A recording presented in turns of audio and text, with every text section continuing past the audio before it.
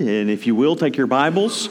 There should be a pew Bible close to you if you do not have a copy of the Bible with you this morning. And in that Bible, you can find our passage this morning on page 479. That's 479, and we're going to be in Psalm 63. Psalm 63.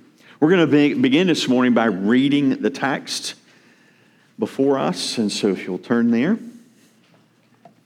Psalm 63, a psalm of David when he was in the wilderness of Judah.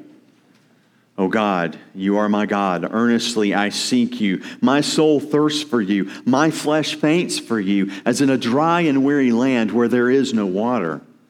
So I've looked upon you in the sanctuary, beholding your power and glory. Because your steadfast love is better than life, my lips will praise you. So I will bless you as long as I live. In your name I will lift up my hands. My soul will be satisfied as with fat and rich food, and my mouth will praise you with joyful lips. When I remember you upon my bed and meditate on you in the watches of the night, for you have been my help. And in the shadow of your wings I will sing for joy. My soul clings to you. Your right hand upholds me. But those who seek to destroy my life shall go down into the depths of the earth. They shall be given over to the power of the sword. They shall be a portion for jackals. But the king shall rejoice in God. All who swear by him shall exult, for the mouths of liars will be stopped. The grass withers, the flower fades, but the word of our God will stand forever. Let's pray. Father, thank you for your word this morning. I pray that it would resonate in our hearts and minds as your Spirit works to reveal its truths to us. It is by your power and your power alone that we can understand these things. So help us. In Christ's name, amen. I don't know if any of you have ever been in a hospital for an extended stay or, laid up for a while, like Miss Shirley is. But when you're in that particular sort of a situation, you have lots of time to think. Lots of times to consider, your life and to consider things around you. I remember when I was an 11-year-old boy, I had a compound fracture and I was out of school for a little over a month.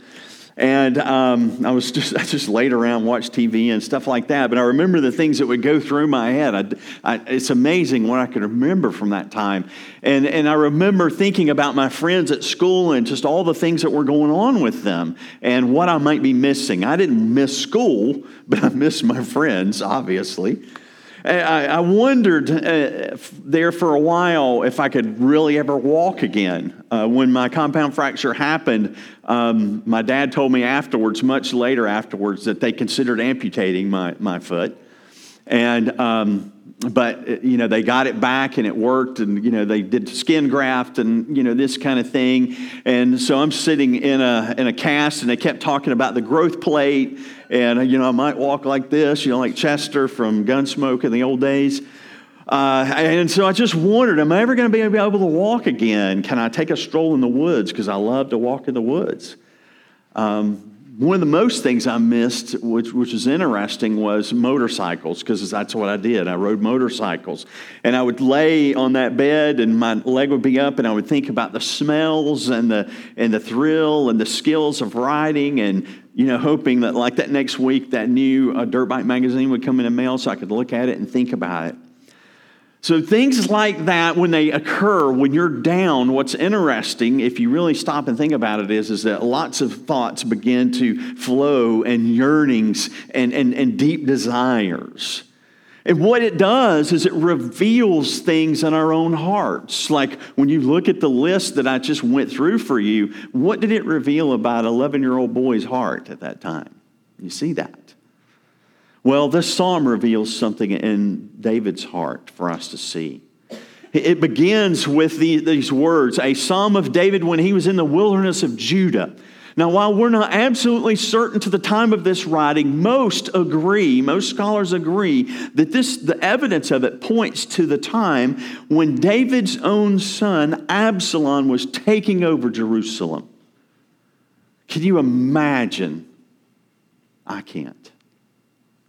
And with this unbelievable, tragic situation as David flees for his life, as he takes people with him, he's unsure of who to trust, of all the things that are going through his heart and mind, this psalm reveals a heart for God, a desire for God, and it points our desires in the right direction if we'll hear it and listen to it. So let's begin with this question. Have you ever really been thirsty? Have you ever been thirsty? I've told this story before, but it fits so well here. Years ago, my in-laws flew our whole family, which was 4 of us at the time. It was a long time ago. 4 of us at the time to Colorado to ski for Christmas, and it really was fantastic. It was that winter wonderland picture that you always see, in cards and stuff like that. And we got a house right there on the ski slope. It was so much fun. And it was real snow, not the icy stuff that you get in North Carolina, So it was a really great trip to remember. But there's one thing that really stood out to me as we were riding up the slope one day. Chris and I were sitting beside this college girl beside us, and we were talking to her. And I just looked at the side of her face, and it was interesting. Her ears were cracked. And then I looked at her lips, and her lips were cracked, and she was kind of crusty. And I realized I've been waking up every night 4 or 5 times just so thirsty. So thirsty. Chris's mother had some medical issues while we were there, and so the doctor told Bruce, he says, you cannot drink enough water here. You have to continue to drink water. It seems like it's this wetland because of all the snow, but it's so dry. So drink and drink and drink water. Now, no matter what it was like in Colorado, as I would wake up in the middle of the night, fumbling around trying to find my water bottle, I've never known what it's like to be thirsty. Now, I have been to the Great Salt Plains in Oklahoma in the middle of the summer. And I have actually been in the sand dunes at Kitty Hawk in North Carolina in the middle of the summer. So I can almost imagine what it would be like. David knows exactly what it's like to be thirsty, running away in the wilderness. And that's what's going on here. He has run away, and he is thirsty. And in his times of fleeing from his enemy, he has been to the desert. The wilderness here for David triggered a metaphor. And it was obviously in a place of great contemplation for him. In his troubles, in his fears, in his thirst, in his thoughts, his deepest desires were brought to one. Oh God, my God, earnestly I seek you. My soul thirsts for you. My flesh faints for you, as in a dry and weary land where there is no water. I wonder, if I were to run in from someone who wanted to kill me, would my chief desire be God? In the midst of tragic news or daily crisis or even small aggravations, do my thoughts and desires turn to God? It is often in these times that we see our true faith, or maybe our lack of it. David thirsts for his God. Both with soul and body he desired God. And how might a troubled king of old help us in our desire for God? We want to look at several principles that come through this psalm this morning. And then see how it kind of points us in the right direction as we apply them. So the first thing I want you to see this morning from this text is God is personal to David. He is personal to David. Oh God, you are, what does he say? My God. He's my God. Kinder says that this is not the groping of a stranger feeling his way toward God, but the eagerness of a friend, almost of a lover, to be in touch with the one he holds dear. Those are powerful words. David knows God, and God knows David. David has a personal relationship with him, and it's real. It's not imaginary. It's not some psychological frenzy that people have to have. It is not some philosophical idealism. This is real. It's personal. If you look down to verse 2, you will see that David had seen God in the sanctuary. He longs for the communion with him that he had previously experienced in the sanctuary. Here, he had gazed upon and meditated upon the power and the glory of the Creator. Now, we know that this is not like he sees God real, but he sees the power. He sees the things that are being communicated there. So you can almost see in his mind as he envisions the ark and the sights and the smells and the priests and the liturgy and the sacrifices and the songs are ringing in his mind, and the reading of the law. All the rituals of the old covenant worship were reinforced in his mind, and they pointed to the greatness of his God. And David was so far away from that, wasn't he? He wasn't near the tabernacle. He wasn't near the place where God was. But he knows, though I may be far away from that place where I am mostly satisfied, you are never far from me. You are never far from me. His power and his glory are yet before him, as well as his loving kindness. The text goes on. The loving kindness of the Lord, he says, is better to him than life itself. How could he say that? Because he knows it's true. He is the glorious one. He is life itself. In him, my life is nothing in comparison. Is the things David is thinking here. As one commentator put it, a desert of trials and tribulations in which thirst are never satisfied is what David is talking about here. He knows he can be satisfied in the Lord because of his loving kindness. He'd experienced the steadfast love of the Lord. This brought praise to his lips. Throughout his life, he was threatened and in peril and in danger. But it always faded out of sight in the consciousness of God's faithfulness and love as his hands were lifted up as an outward symbol of an uplifted heart. And so the question I have for you is first of all, is God your God? Is he a personal God to you? Have you experienced his power and glory and steadfast love? Think about that. Do I know him? Do I know him? The second thing that we want to see here is that God is a priority to David. He says, earnestly I seek you. My soul thirsts for you. My flesh faints for you in verses 2 through 4. The verbal phrase here, earnestly I seek, is derived from the Hebrew root shir, which the noun dawn is related to. This etymology gave rise to the tradition of treating Psalm 63 as a morning psalm. It was looked upon as a morning psalm to get up and sing the first thing in the morning. And if you have a King James Version or a New King James Version with you, even the translation there is not eagerly or earnestly I seek you, but early I will seek you. And that's where some of our thinking comes from. Early I will seek you.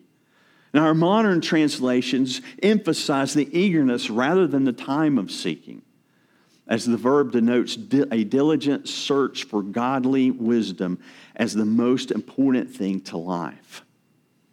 And so the search for God is also expressed here in metaphors associated with the desert. It's thirst, it's faint, it's yearning, it's longing, as some translations have it. It is important to note that this seeking, this priority of God is connected directly to the personal relationship that begins the psalm. God is David's God. He is connected in a personal relationship. And so therefore, he becomes caught up in God being a priority in his life. He is so good and so glorious. He must become a priority. And to David, he was. Now, some people, and I want you to help see a distinction here in what I'm trying to say from the Bible, okay? You need to look at the Bible and say, is this pastor speaking the truth here, okay? But contemporary churches today are often billed as seeker-friendly. But it's interesting, I find in Scripture, that it says no one seeks God. Isn't that interesting? For example, in Psalm 14, 2 through 3, it pictures God as searching in vain for even one heart that seeks Him. And the passage is quoted again in Romans 3, 10 through 12, which says, as it is written, there is no one righteous, not even one. There is no one who understands. There is no one who seeks God. We have biblical evidence galore on this, don't we? What did Adam and Eve do when they sinned against God? They hid. They ran away. What did the Israelites do? They chased after other gods. They ran after them and they turned away from their God. We not only read about this, but we also know it by experience. Now listen to me. Understand the distinctions here. People may be interested in spiritual things, but that does not mean that they're interested in the Creator God. Does that make sense? They could be interested in all kinds of spiritual things, but that doesn't mean they're interested in the Creator God. Let me ask you another question. How many times have you invited someone to worship? Or you've invited someone to a study? Or invited them to participate in a conversation about God only to be met with resistance? All the time. If people were truly seeking God, don't you think that this place would be filled to the brim? Because people would be here each week going, I want to know where God is. Where's God? Where is He?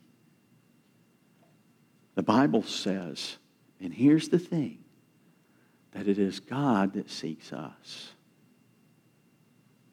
It is the Lord that seeks us. Jesus, it says in Luke 19:10, came to seek and to save the lost. Therefore, if you were to say that you have a friend or a loved one who's going to church and they're seeking after God, here's the trick. It's only because God has been seeking after them.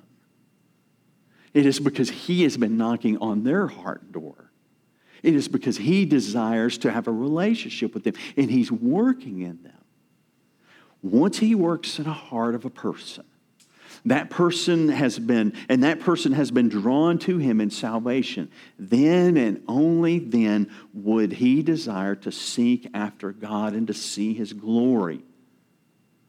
Then and only then.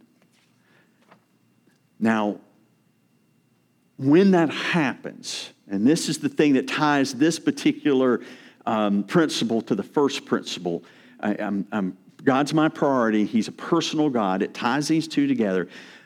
When this happens, okay, J.I. Packer calls this a faith view.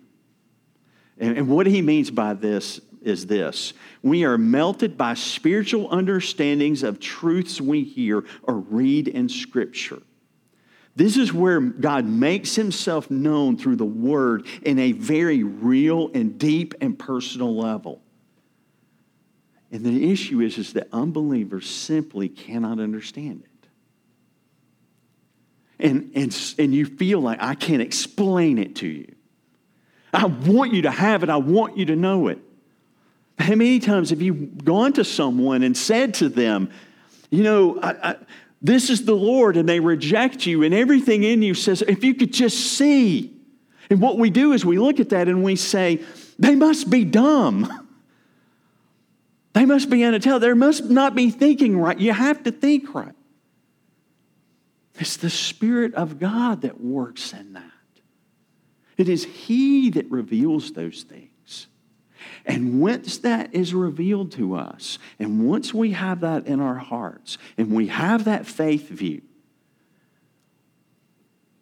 I've often thought as I'm struggling to share my faith with someone, and they start asking all these questions about the Bible, and is it real? Is it accurate? What about the church? And what about hypocrites? And on and on and on and on, you know.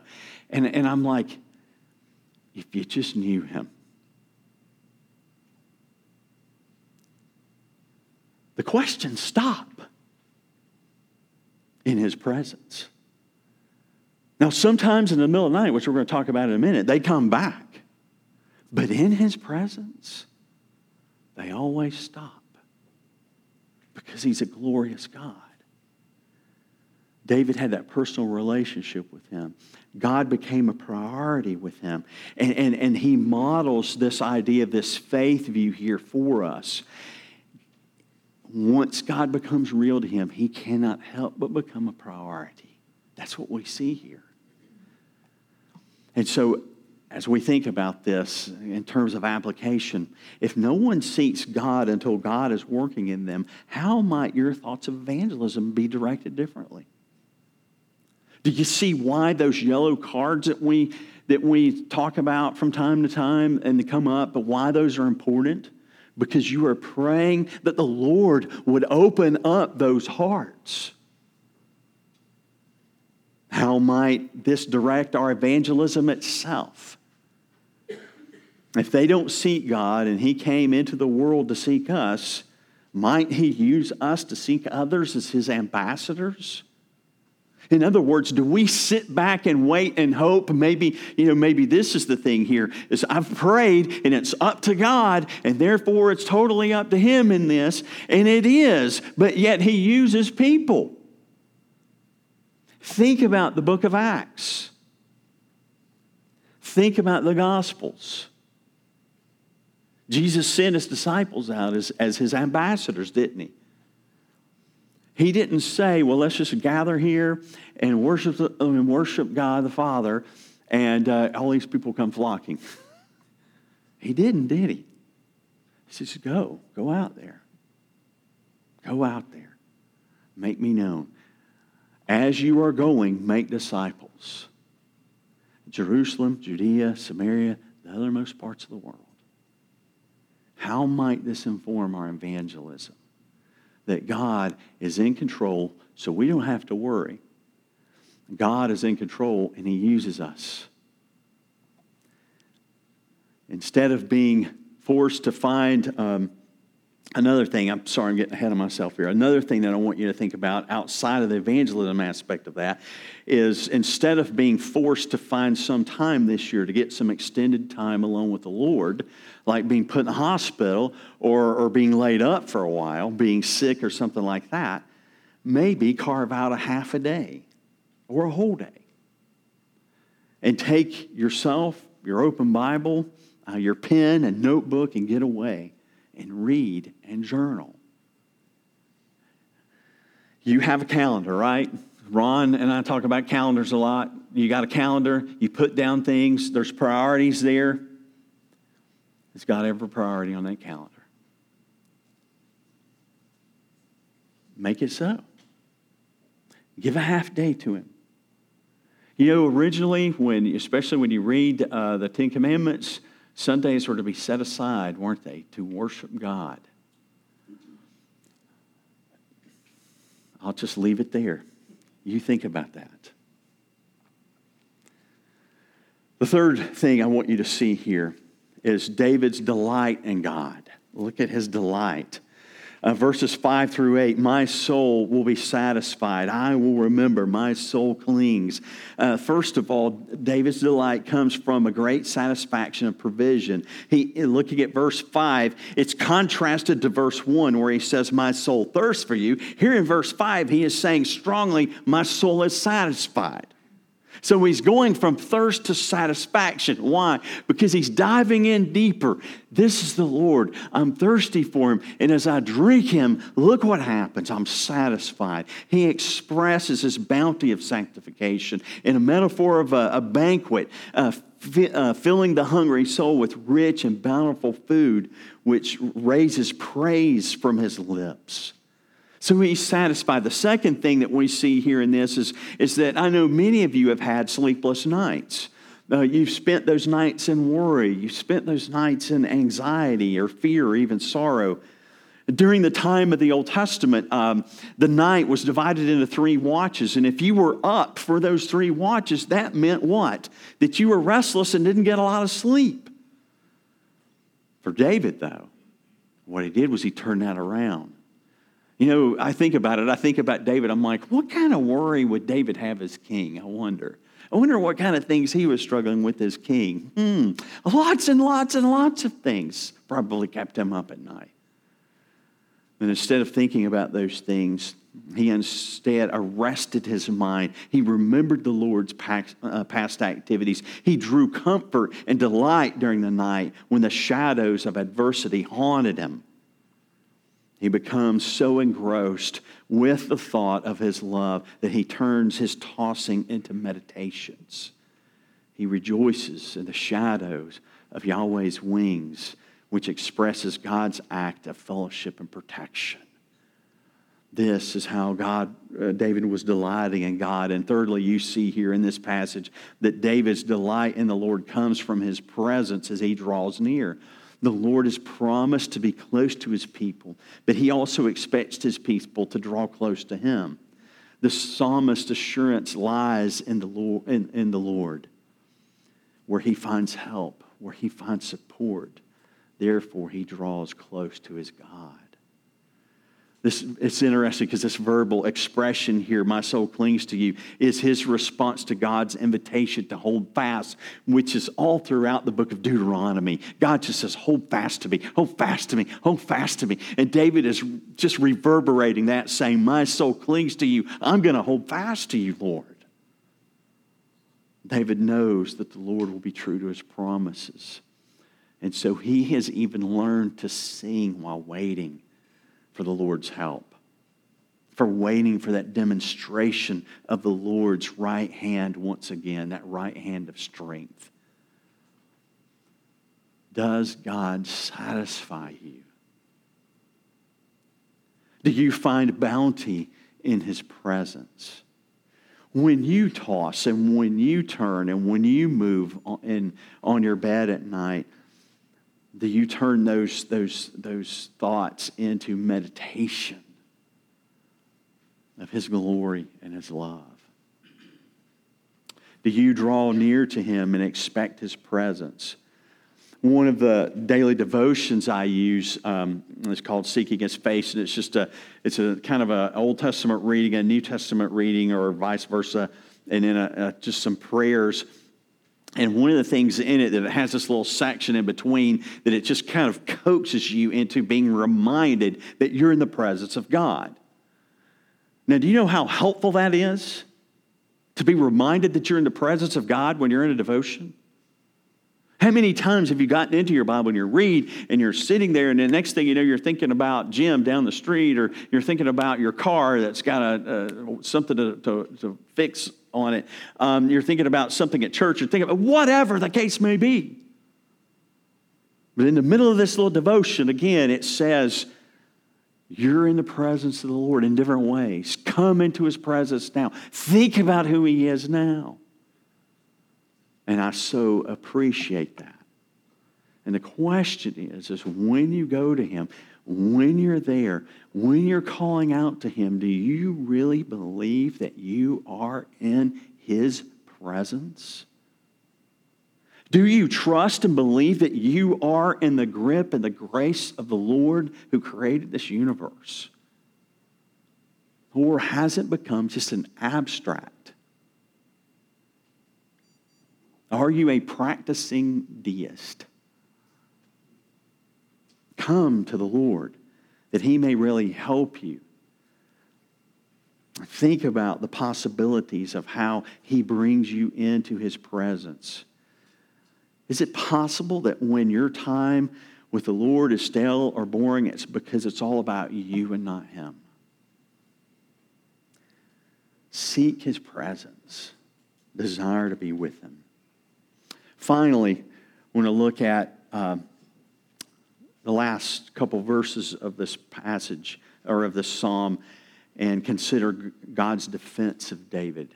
I always find the Psalms interesting because they move from this praise and this glory to God's enemies being just crushed. And that's what's going on. It's just interesting, isn't it?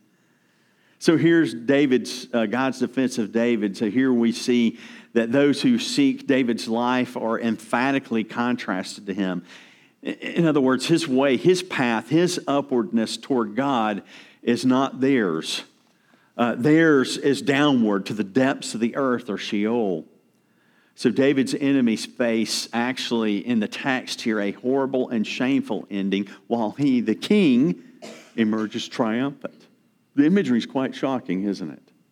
The enemies fall to a sword and are left unburied on the battlefield. And so what happens? Jackals actually come in packs and eat them. It's pretty gruesome, isn't it? Welcome to the Scripture. However, the king, David, shall rejoice in his God and express hope in the final triumph of justice. We must understand that David's trust in divine justice is the same as him trusting in a good God. Trust in a good God who is perfectly just and righteous. In other words, his justice, the Lord's justice, is always right. And that means we may not always understand it. But his justice is always right. And so you ask the question here as we come upon this text, do I really trust him? Do I trust that he is good? Can I just lay the judgment of all things in his lap and realize that, hey, he's got this. It's all good. We're quick to say, I can't believe the Lord would do that, aren't we? Will we trust him? That's what David is saying. I'm going to trust him. He's going to do this. It's in his power. Let me just say something I want you to think about here in the Bible. And again, it's one of these things where does the Bible teach this? Does the Bible say this? There are legitimate enemies of God. As a matter of fact, it's interesting in Scripture, isn't it? When Paul says, you once were enemies of God. It's funny because people who don't have faith don't think that way. And I don't blame them, but it's interesting how we often don't think that way for them. God will take care of his enemies. God will defend his people. Sometimes it seems like, you know, Brian, when you're fighting the good fight of trying to save lives, that what in the world, God, do something. What he's saying here in this passage is, I will.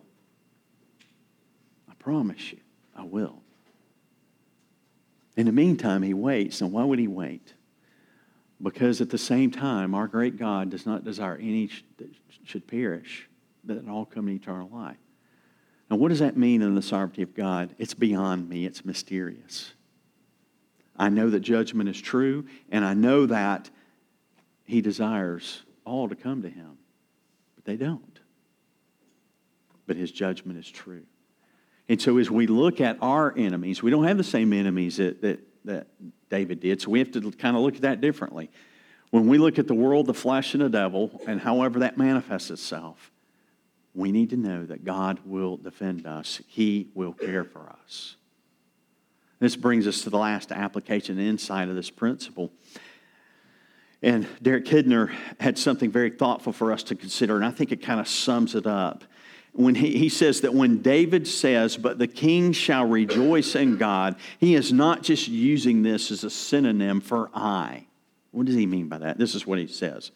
If this is written from his banishment at the hands of Absalom, his son, the royal title becomes a reassertion of his calling, which was from God, and a vow that this cannot fail. So what he's saying is that when he says, I'm the king here, see, Absalom has said, I am king, but God never made Absalom king, did he? But God made David king. And so David's still the king, really. And so he's reasserting that here. That's what Kidner said. I think he's got a point. He goes on. A Christian parallel, one of many, can be found in the doxology of John, the prisoner, who praised God even from Patmos for the liberty and royal priesthood which are his birthright and ours. If David's faith in his kingly calling was well-founded, still how much more is the Christian's? So what he's saying here is that as David was king And God made him king and put him in that place. He was king. And what he's saying here to us is that we are prophet, priests, and kings in the Lord Jesus Christ. Prophet, priests, and kings in the Lord Jesus Christ. Because he is the prophet, the priest, and the king, the great and only one. So as we are in Christ, we have Christ in us. So no matter what happens, that we can be sure of. That we can rest in, just as David did here. So as we come to a close this morning, in those times of no distraction, when you are left to your most intimate thoughts in the wee hours of the night, what are your desires? What are your desires? C.S. Lewis brings to focus what David is leading us to here. Listen to what he says. Most people, if they had learned to really look into their own hearts, would know that they do want and want acutely something that cannot be had in this world. There are all sorts of things in this world that offer to give it to you, but they never quite keep their promise. The longings which arise in us when we first fall in love, or first think of some foreign country, or first take up some subject that excites us, are longings which no marriage, no travel, no learning can really satisfy. Listen as he goes deeper here. I am not now speaking of what would be ordinarily called unsuccessful marriages or holidays or learned careers. I am speaking of the best possible ones. There was something we grasp at in the moment of longing which just fades away in reality. I think everyone knows what I mean. The wife may be a good wife, and the hotel and the scenery may be excellent, but something has evaded us. If I find in my desire, which no experience in this world can satisfy, the most probable explanation is that I was made for another world. If none of the earthly pleasures satisfy it, that does not prove that the universe is a fraud. Probably earthly pleasures were never meant to satisfy it, but to arouse it, to suggest the real thing. David knew the real thing. God was his God, and in light of his glory, his grace, and his love, he was a priority to David. In the Lord, David found his delight. In him, David found his security. He is saying to us, come with me and find all your desires met in the delight of God the Creator. Let's pray.